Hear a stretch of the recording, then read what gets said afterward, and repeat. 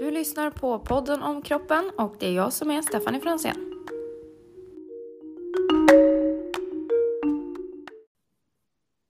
Då säger jag hej till alla som lyssnar idag. Det har redan gått 2 veckor och det är dags för ett nytt avsnitt. Idag ska jag prata akutsjukvård med Maria Igland Rödström. Hon är disputerad och är inne på sitt 3:e år som ST-läkare på ett av Sveriges största universitetssjukhus. Välkommen Maria, kul att ha dig här idag. Tack så mycket, jättekul att vara med. Vill du presentera dig lite? Ja, men absolut. Maria heter jag som sagt och jobbar som ST-läkare inom akutsjukvård i Stockholm. Och disputerade inom bröstcancer innan jag påbörjade min specialisttjänstgöring. Vi har rätt mycket cancerpatienter där jag jobbar så att det passar ganska bra. Jag tycker att det är väldigt kul med just akutsjukvård så det är därför jag satsar på det just nu. Härligt. Du undervisar mycket också. Just det, precis. Ja, jag är utbildningsansvarig i vår för våra läkarstudenter. Termin 4 till termin 6 och sen har jag också termin 10. Så det är lite spritt. Har lite seminarier, föreläsningar och sådana här journalskrivningsövningar och sit-ins med mer. Så det är väldigt olika undervisningsmöjligheter. Jättekul har det varit. Att jobba på en akutmottagning förstår jag kan vara väldigt varierat. Och speciellt annorlunda nu det senaste året som har varit. Ja, verkligen. Kan jag tänka mig. Tyvärr. Det har ju varit, i början så var det ju nästan lite spännande att det hände något annat men samtidigt väldigt tragiskt såklart. Nu är vi bara så trötta på den här covid-historien och vill tillbaka till verkligheten igen och hoppas på att så många som möjligt tar vacciner.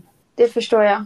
Jag förstår att du träffar väldigt, om vi nu tänker utanför den här covid-pandemin, du träffar väldigt olika typer av människor hela tiden med olika... Ja, men det gör jag. Jag tar ju hand om både liksom medicinskt sjuka patienter som diabetes eller de har någon infektion och får någon chock på det sättet. Eller kirurgiskt sjuka patienter som har liksom ileus, stopp i tarmen eller någon blödning och så vidare.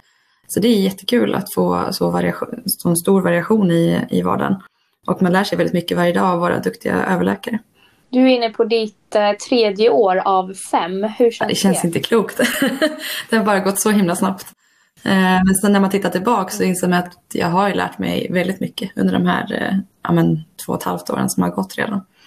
Jag har varit på lite olika sjukhus och randat mig på kirurg, ortopedi och röntgen faktiskt. Vilket har varit jättegivande. Nu ska jag randa mig på neurologen här i sommar. Det ska bli kul. Häftigt. Jag tänker att vi ska ta oss igenom lite olika olycksfall, lite olika scenarion som jag ändå tror att de flesta som lyssnar kan relatera till en eller flera. Man har den här sjukdomen eller att man känner någon som har varit med om de här typen av patologiska tillstånd. Så jag hoppas att många kommer att finna det intressant och givande helt enkelt. Hoppas det. Ja, absolut. Jag tycker vi kunde börja prata om stroke. Vad är stroke för någonting egentligen? Det är ju ett ord som cirkulerar så mycket. Nej, men stroke är egentligen ett sån här sammanfattat begrepp av 2 helt olika saker. När man pratar om stroke så är, i våran tid så pratar man ofta om en hjärnstroke, alltså en infarkt i hjärnan.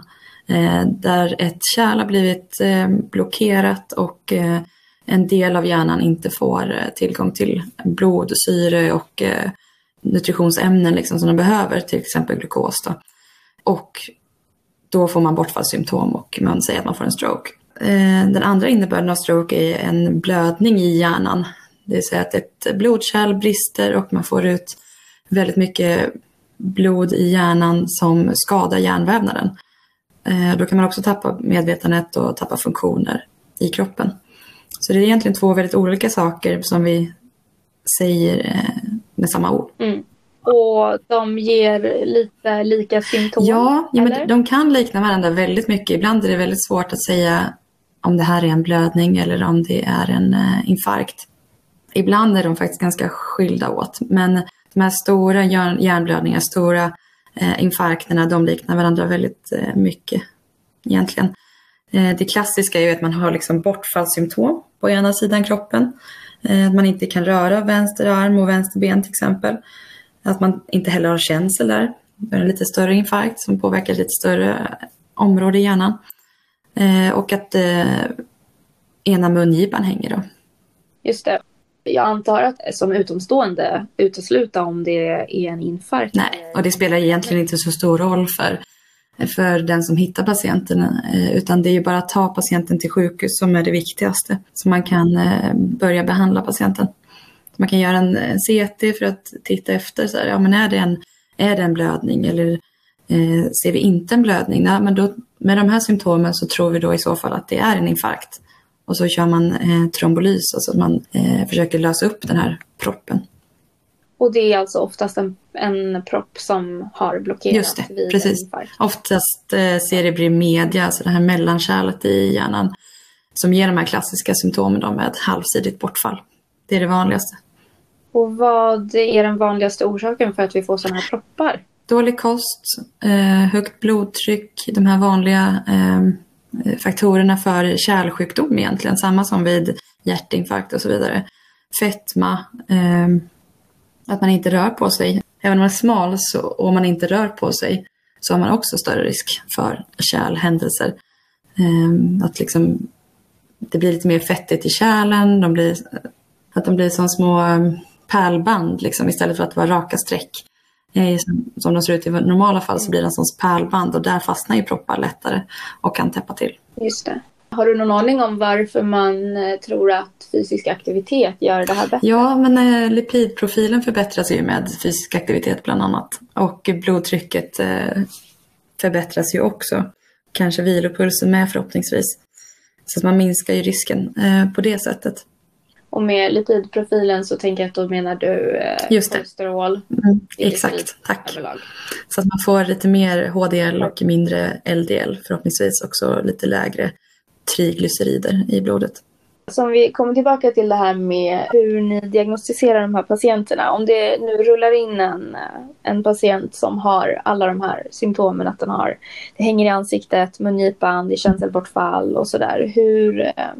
Du pratar CT och trombolys. Vad händer sen? Vad har vi för prognoser eller liksom när man hittar de här blödningarna och de här infarkterna? Först så, om vi tar det bara kort från början, så kommer ju ambulansen med patienten och larmar in till akutmottagningen att vi har ett stroke-larm eller rädda hjärnan-larm. Det heter lite olika på olika ställen i landet. Och då kommer neurologen ner till akutmottagningen och sen går ambulansen och neurologen upp direkt till CT. Och neurologen utför sitt korta neurologstatus, det här med att kolla känsel och motorik i armar och ben och ansikte och kolla pupiller såklart. Väldigt snabbt. Sen gör man en CT och medan radiologen försöker kika på bilderna och titta efter hur det ser ut så gör neurologen ytterligare status för att se om man kan hitta något mer. Och sen så om man hittar en infarkt då påbörjas trombolys ganska direkt. Ibland till och med på vägen upp till avdelningen. Ibland så är det så kort till avdelningen så då läggs de in först och sen får man trombolys. Men det viktiga här är ju tiden. Så hittar man en sån här patient så ring ambulans direkt. Ambulansen ska förhoppningsvis komma så snart som möjligt och sen ska allting gå så snabbt som möjligt. För varje minut är hjärna brukar man säga. Sen då så läggs de in på neurologavdelning, oftast någon sån här akut neurologisk avdelning där man kan hålla koll på dem.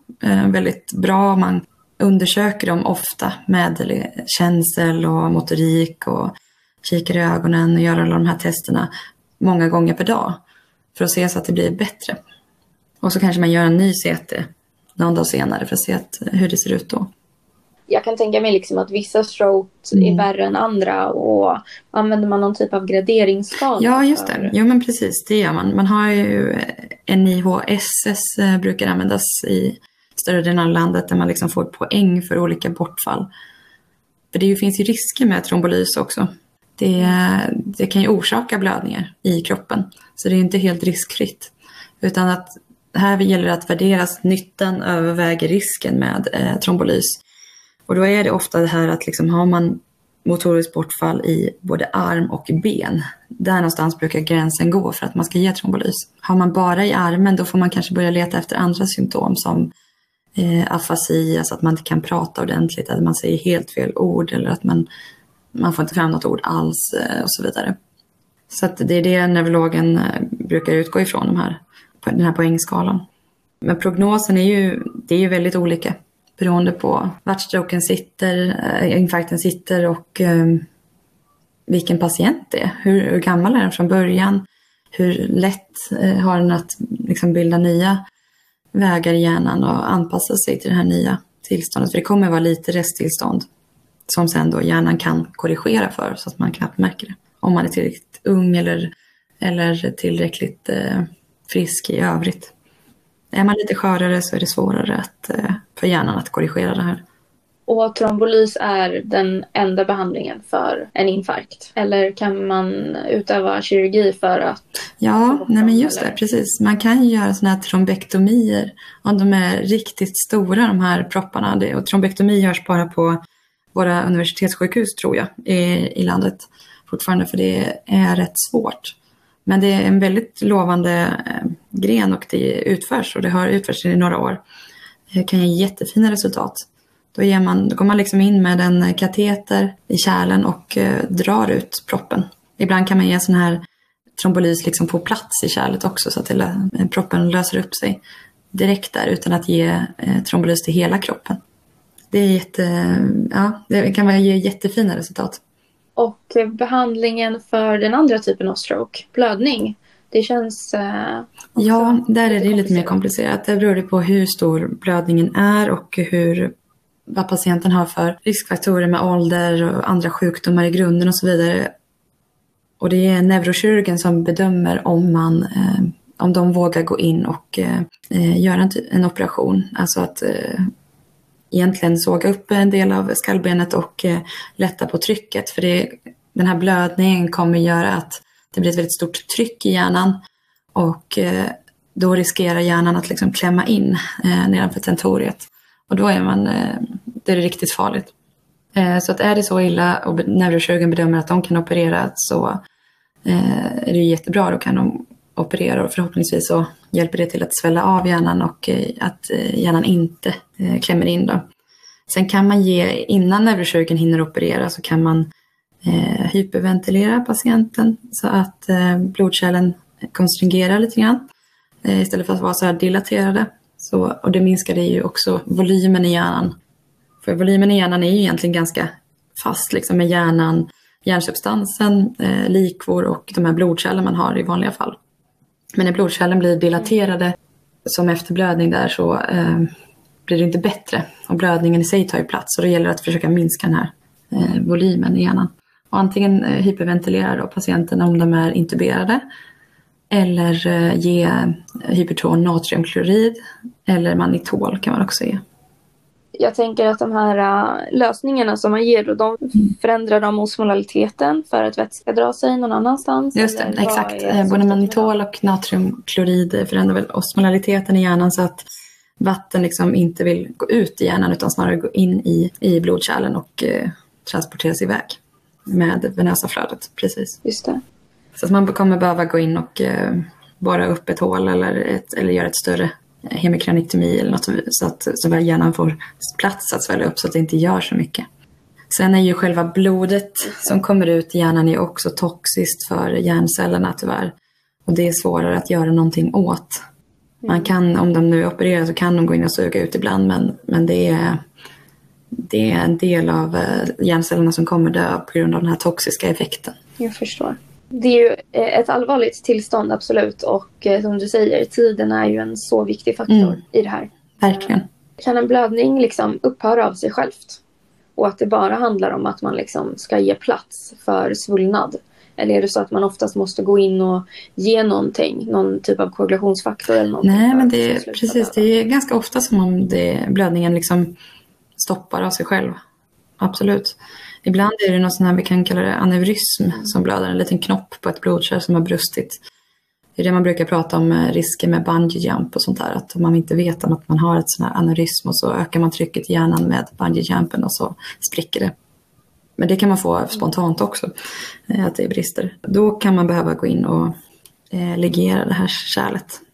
Just det, för det är ingen liten smygblödning. Utan... Ja men exakt, det här är ju artärer som blöder. Alla de strokeblödningar man pratar om egentligen är reella blödningar. Och det som stoppar en arteriell blödning är ju tryck. Eller att man helt enkelt ligerar av kärlet. Mm. Superintressant och jättefascinerande, verkligen.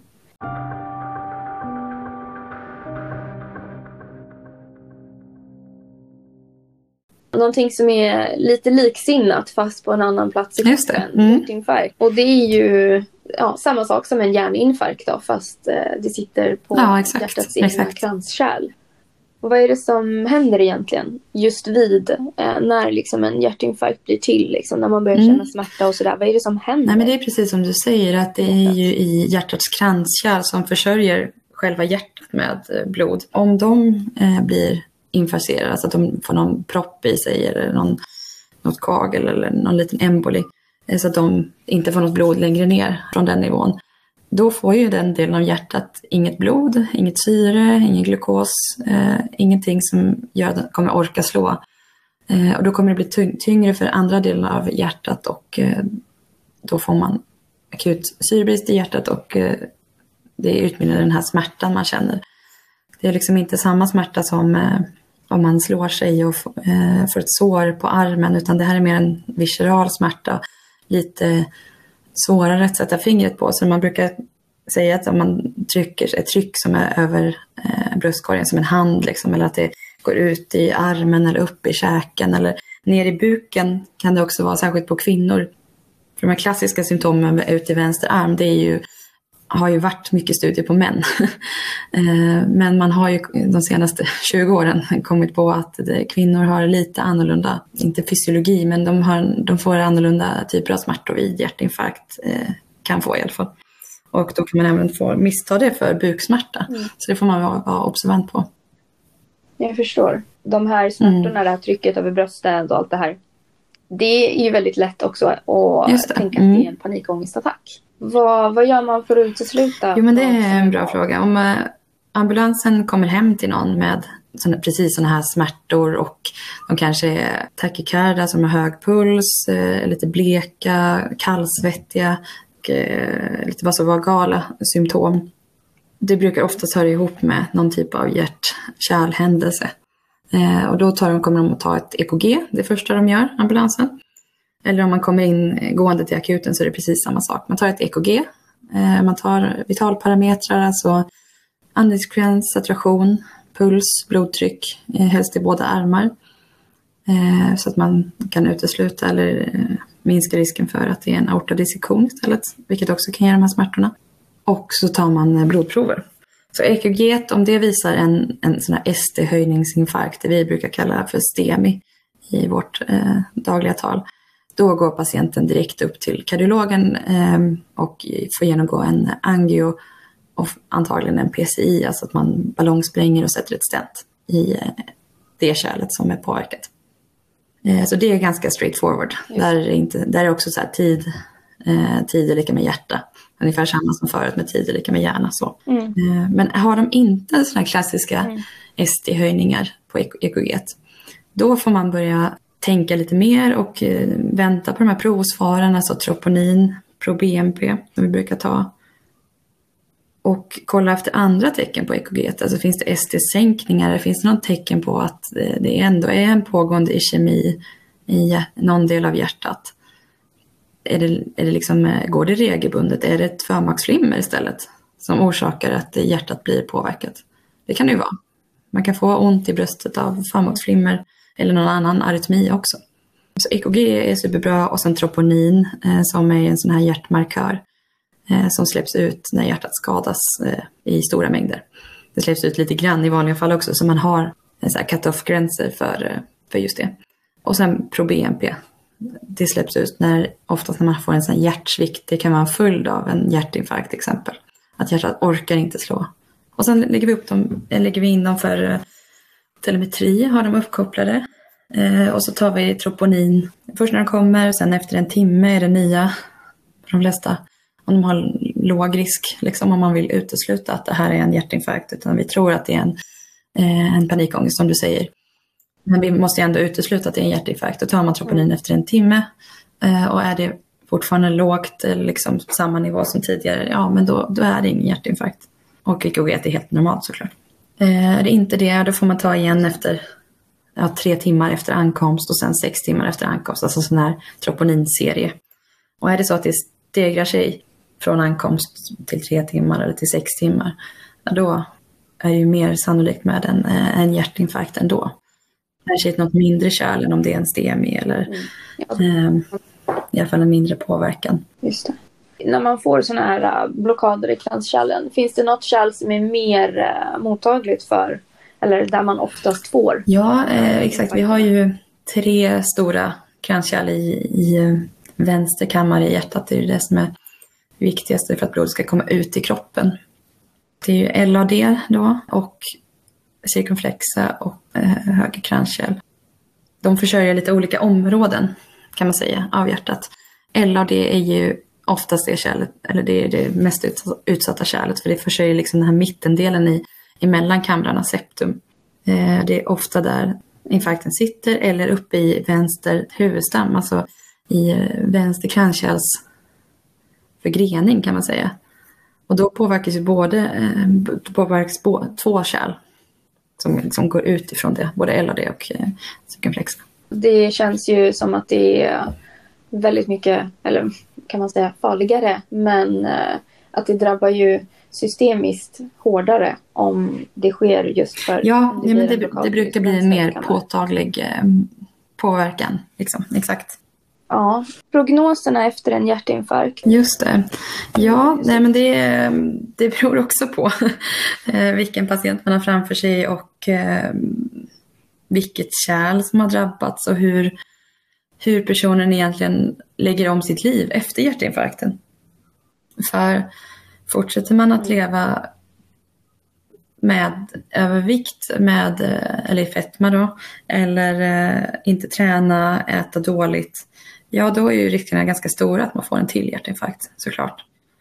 Är det så att man har gått igenom en hjärtinfarkt, gått igenom den här angion med PCI, alltså ballongsprängning och stent, och sköter sin medicinering därefter, så är ju riskerna mindre. Men det är fortfarande ganska många som får retromboser, som vi kallar det, alltså tromboser i stentet. Är det så att just hjärtinfarkter oftast, alltså att de kommer från liksom ett patologiskt tillstånd? Att det är antingen att man har ett dåligt hälsotillstånd? Ja, exakt. Det är ju riskfaktorer för hjärtinfarkt, alla de. Det är klart det finns sådana som får hjärtinfarkt utan de här riskfaktorerna. Att det beror på något genetiskt eller någon skada på kärlet, så att liksom det kan bli en tromb där i så fall. Men det absolut vanligaste är ju att man har riskfaktorer. För hjärtinfarkt är inte samma men det är som skillnad. Hjärtstopp. För jag förstår det som att hjärtstopp, det är de här, tragiskt nog, man både läser om eller har en bekant eller känner någon som hjärtstopp liksom mitt i en idrottsmatch, eller de gick ut och sprang och kom inte tillbaka, eller de dog när de sov på grund av hjärtstopp. Och det behöver ju inte vara infarkter, utan det är bara det att hjärtat slutar slå. Ja, när man pratar om de här plötsliga hjärtstoppen hos unga eller idrottsaktiva eller så vidare. Ofta är det någon arytmi som ligger bakom, tror man. Ibland kan man hitta någon förklaring, men arytmi, alltså sån här, till exempel förmaksflimmer eller i värsta fall ett VT, VF, alltså ventrikelflimmer, då får man ju ett hjärtstopp av det. Om någon inte är där och gör HLR direkt så är man ju i ett mycket sämre läge än om man har en snäll kompis som kan påbörja HLR. Inse att man har ett hjärtstopp, andas inte, påbörja HLR då och be någon larma. För tid till HLR och tid till defibrillering är de viktigaste faktorerna för överlevnad vid hjärtstopp. Sen är det klart att den vanligaste orsaken till hjärtstopp är ändå hjärtinfarkt. Särskilt hos medelålders eller äldre personer. Och det kan man ju behandla även om de har hjärtstopp. Då kan de komma in till akuten och så går de upp till PCI-labb med pågående kompressioner, ofta med en sån här Lucas-maskin som gör mekaniska kompressioner.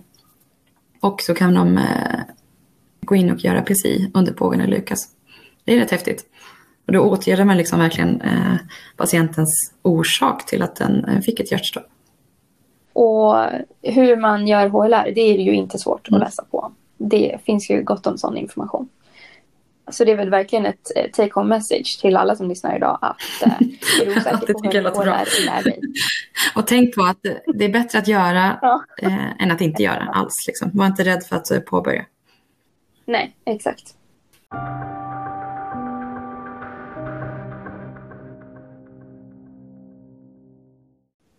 Anafylaktisk chock, det är ju också ett... Jag vet inte riktigt om det händer ofta att det är vanligt på det sättet. Men jag tror att alla känner någon som har en allvarlig allergi som kan leda till anafylaktisk. Så är det säkert. Det är ju ganska vanligt med födoämnesallergier eller getingallergier och så vidare.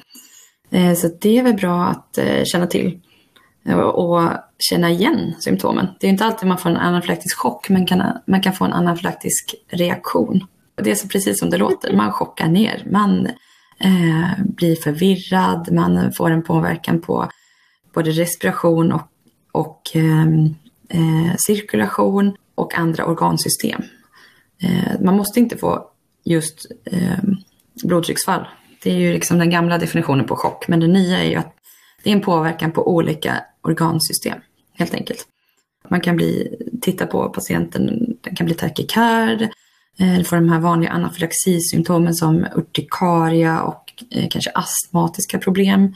Eller att det liksom kliar i halsen, svullnar i halsen, känner att det inte kan andas. Då kan man ju tänka sig att chock är ganska nära i alla fall. Och som sagt, då blir takikard, de kan ju såklart få lågt blodtryck också i värsta fall. Och sen blir trötta, slöa och sen okontaktbara. Det är ju det värsta. Som tur är det ganska ovanligt att man blir medvetslös på grund av en anafylaktisk chock.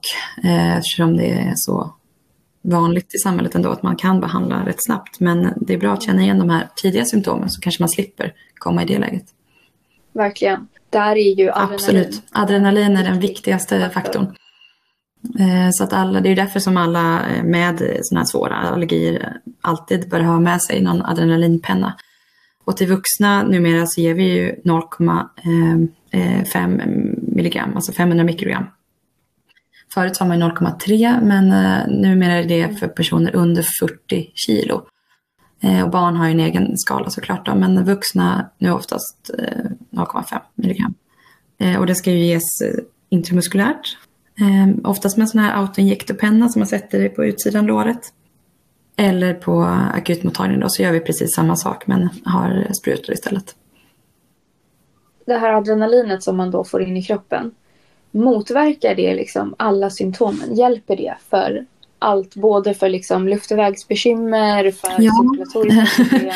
Ja, för att den viktigaste faktorn med anafylaxi, eller det som är farligast, är att alla kroppens blodkärl egentligen dilateras av histaminet som frisätts från mastcellerna. Och bronkerna, alltså i luftvägarna, konstringeras. Så att där blir det liksom svårt att andas. Den här pipiga rösten, kanske så här stridor. Just inspiratorisk stridor då där man låter väldigt hes och tjutande på inandningen. Det är ju farligt. Och då är det liksom mer stopp i övre delen av luftvägen. Men bronkonstriktionen leder till att man liksom inte kan få in luft i andningsvägarna heller. Och sen dilatationen i övriga blodkärl, det leder till att mycket vätska åker ut i olika vävnader. Därför man blir så här svullen i ansiktet till exempel. Svullen i halsen. Och då hjälper adrenalinet jättebra. För det hjälper till att konstringera kärlen. Få ihop dem. Är det så att man har och det hjälper ju till att få bort svullnaden i halsen, eftersom det också är beroende på den här dilatationen av kärl då. Är det så att man har bronkkonstriktion också, så är det bra att ge Ventolin till exempel. Alltså en snabbverkande beta-2-stimulerare också. Som man andas in eller kan ge subkutant. för att motverka just de symptomen. Men adrenalin är det viktigaste vi ska ge.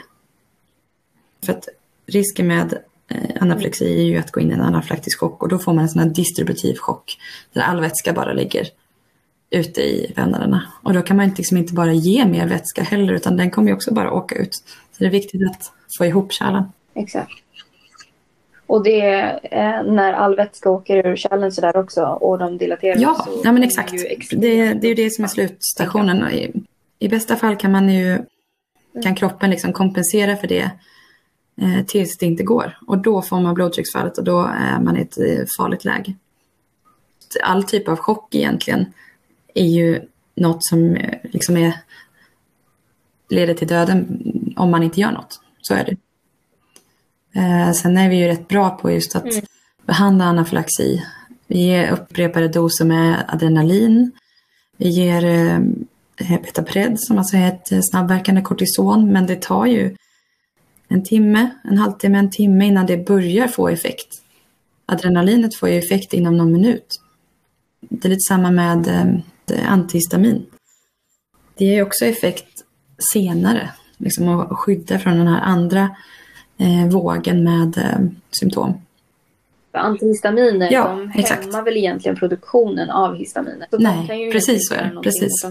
Och ger liksom inte någonting åt den här symptomen som redan finns egentligen. Exakt. Ja.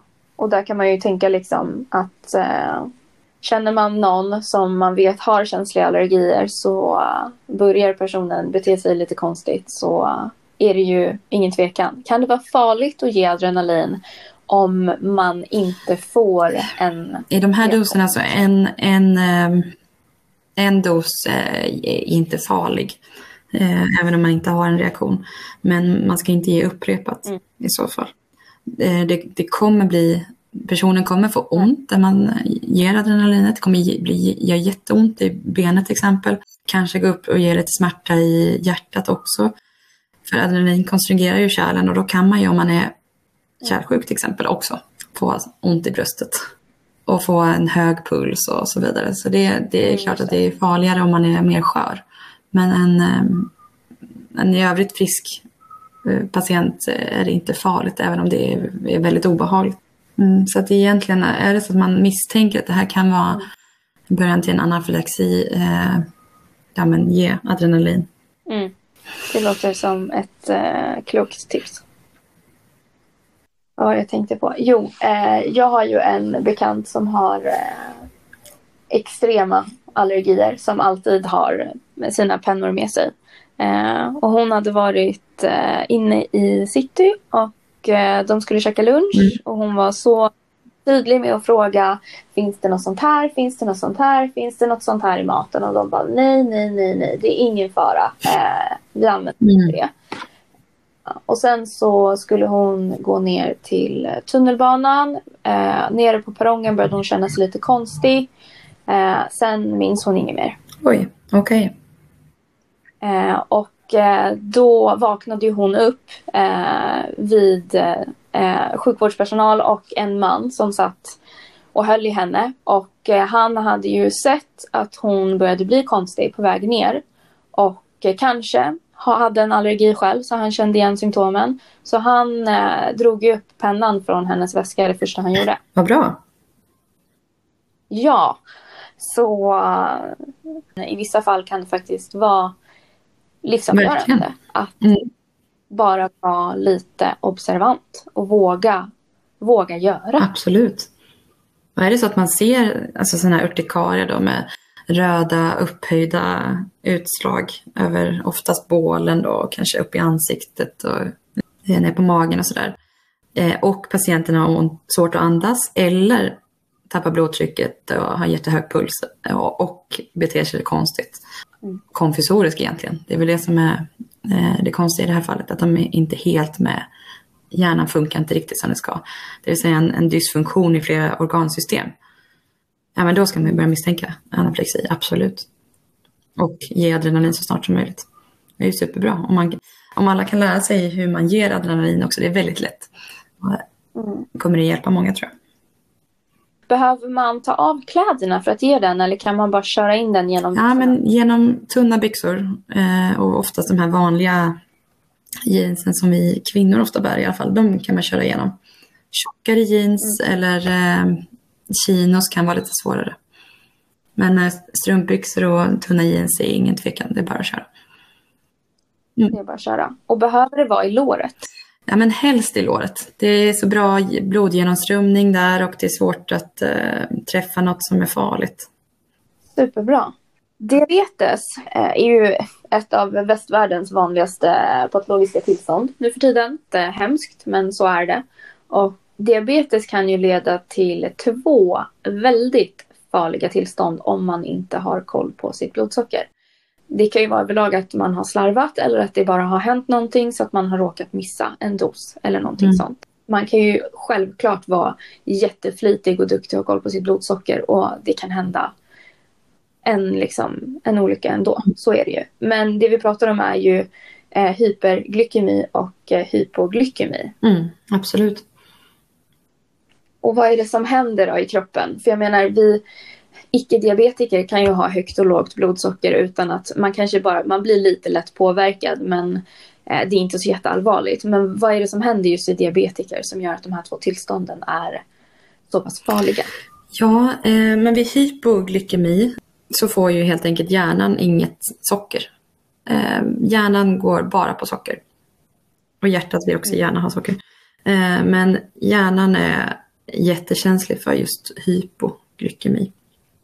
Och det är det som man i mer populärvetenskapligt kan kalla för insulinchock, eller hur? För att det kan ske om vi kanske råkar ge lite för mycket. Ja, just det. Precis. Exakt. Så vi har så pass farligt låga blodsockernivåer att hjärnan inte funkar. Ja, exakt. Och man blir som konfusorisk återigen först. Man kan känna sig svag i kroppen, man kan få lite så här svettningar, darrningar, känna av lite hjärtklappning nästan.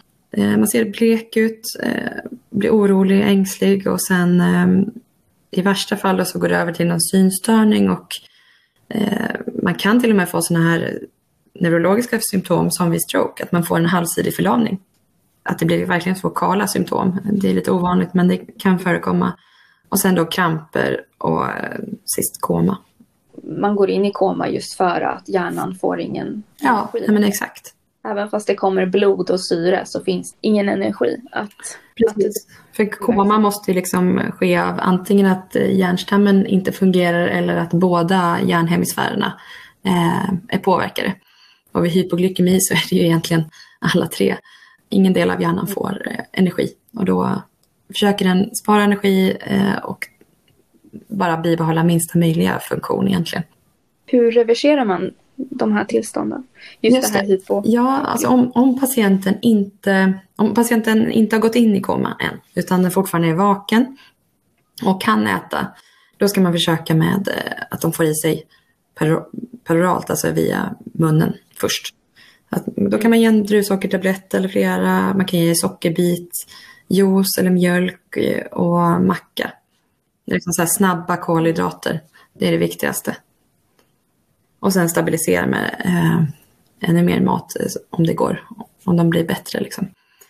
Och då kan man upprepa liksom efter 10 minuter eller något sånt där. Är det så att patienten inte är vaken eller inte medverkar, då ska man absolut inte tvinga in det i munnen. Då kan man bara riskera att de sätter i halsen och att man aspirerar helt enkelt. Då är det bättre att om de har en glukagonspruta, ge den. Är det så att man kan tillkalla en ambulans, att det inte finns någon glukagonspruta, det finns inget nära till hands, tillkalla ambulans och då kommer de ge 30% i glukos, 30 ml i taget. Det är liksom en sån här ganska hög koncentration glukos. Det retar kärlen, men det kommer göra att man får upp blodsockret snabbt. Och det kan man också upprepa efter några minuter. Tills patienten vaknar eller tills blodsockret är normalt. Och då får man ju, om patienten är fortfarande inte vaken, då får man ju börja fundera på andra orsaker till koman. Just det. Men ett hypoglykemiskt koma går att reversera med absolut. Glukos. Det brukar det göra. Mm. Om vi tänker på det andra scenariot. Ja, vid ketoacidos då, oftast är det vid en oupptäckt diabetes. Alltså att patienten inte får något insulin alls till slut.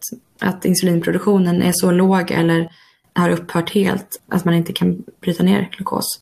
Då går kroppen över i ett sånt här svältläge och då bildas ketoner istället som hjärnan också kan försörja sig på faktiskt.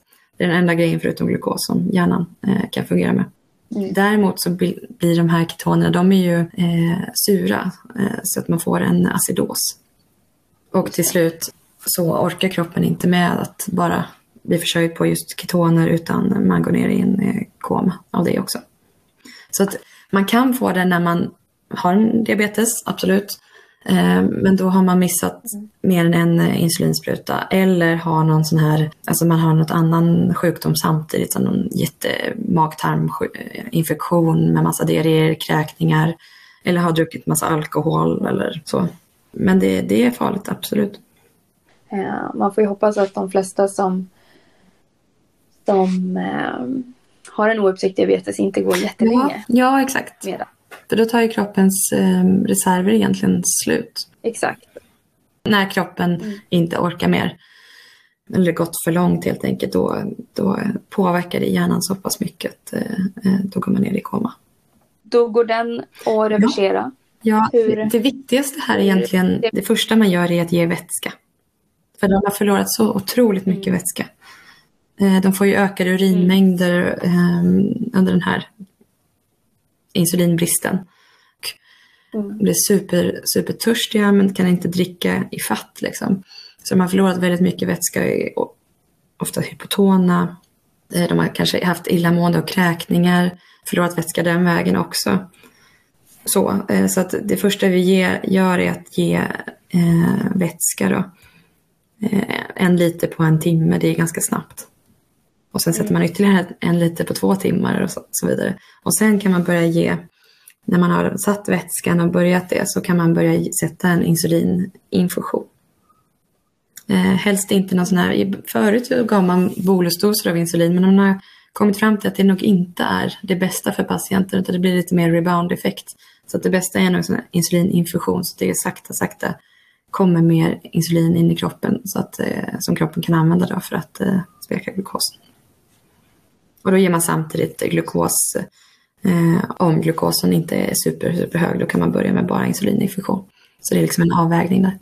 Men vi sätter in oss in i scenariot att man kanske har en nära bekant eller någon som man vet har diabetes och den här personen kanske inte riktigt är kontaktbar längre. Hur ska man lyckas avgöra om det är för högt eller för lågt socker och vad man ska göra? Det där är ju svårt. Har man träffat den bekanta de senaste dagarna så kan man ju få lite ledtrådar till hur den har mått eller om de har beskrivit några ökade urinmängder, ökad törst, ont i magen och så vidare. Det är ju ofta mer associerat med ketoacidos. Är det så att de har blivit lite mer förvirrade och känt skakningar och så vidare, och det har gått lite snabbare under den senaste några timmarna eller den senaste dagen liksom. Och då kanske man snarare börjar misstänka hypoglykemi. Det klassiska ketoacidosen är så här unga som får sin diabetesdiagnos och liksom har blivit allt smalare och smalare, dricker jättemycket, kissar mycket, har ont i magen och kanske var illamående och kräks innan de går in i koma. Medan det andra kanske då är men oftast lite äldre som har tagit lite mycket insulin eller har haft någon infektion, kanske haft en hjärtinfarkt som har gjort att man har förbrukat lite mer glukos och inte tänkt på det, att äta lite mer då i så fall, eller att man har gett samma mängd insulin som vanligt, eller sådana saker kan påverka. Så det är lite lurigt, men det är klart, prova att ge, om patienten är någorlunda vaken, prova att ge glukos. Det är inte farligt. Och så länge patienten är relativt kontaktbar så kan man ju också fråga. Absolut, det är en suverän idé. Jag tänkte så här, vi börjar runda av lite och jag har fått fantastisk information från dig. Vi har ju pratat lite om det, men vad har du liksom för så här, vad kan man ta med sig nu härifrån idag? Om någonting händer som jag ser, hur kan jag agera för att förenkla jobbet för dig sen när patienten väl kommer in till akuten, eller är det någonting man absolut inte ska göra från en ST-läkare på akuten ut till allmänheten? Vad har du för... Jo, men om man ser något hända, antingen att patienten att någon bara ligger där på gatan, så gå fram och kolla, andas de inte starta HLR. Det är enkelt, det är snabbt, och så skrik till någon att ringa ambulans liksom. Se till att man larmar. Men det är bra, starta HLR om patienten inte andas. Kolla inte pulsen. Det ingår liksom inte numera i HLR-algoritmen. Kolla om de andas. Och sen har man sett att en patient eller en person har ramlat eller vad vet jag, varit med om en olycka. Försök att hålla koll på nacken. Är det så att man måste ta ut en person ur en bil som har varit med i en olycka, att det liksom är farligt för att vara kvar, att det brinner, ja men gör det, absolut. Men är det inte så, försök hålla patientens eller personens huvud still så att den inte ruckar på huvudet ifall att de har någon nackskada. Vid trauma så är det ju en av de viktigaste sakerna att tänka på, att det finns en fri luftväg och ha koll på nacken. Det har vi inte pratat om så mycket idag annars, men det tycker jag ni ska ta med och prata med patienten eller personen. Fråga. Vad är det som har hänt? Har du diabetes? Har du ont i bröstet? Så.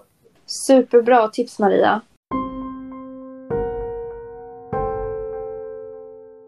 Jag säger superstort tack. Tack själv, det är jättekul att vara med. Ja, verkligen jätteintressant. Jag har lärt mig jättemycket och jag hoppas att alla som lyssnar har lärt sig massor. Jag säger tack för idag. Vi hörs igen om 2 veckor, så får ni ta hand om er själva där ute och ta hand om alla andra ni ser behöver hjälp.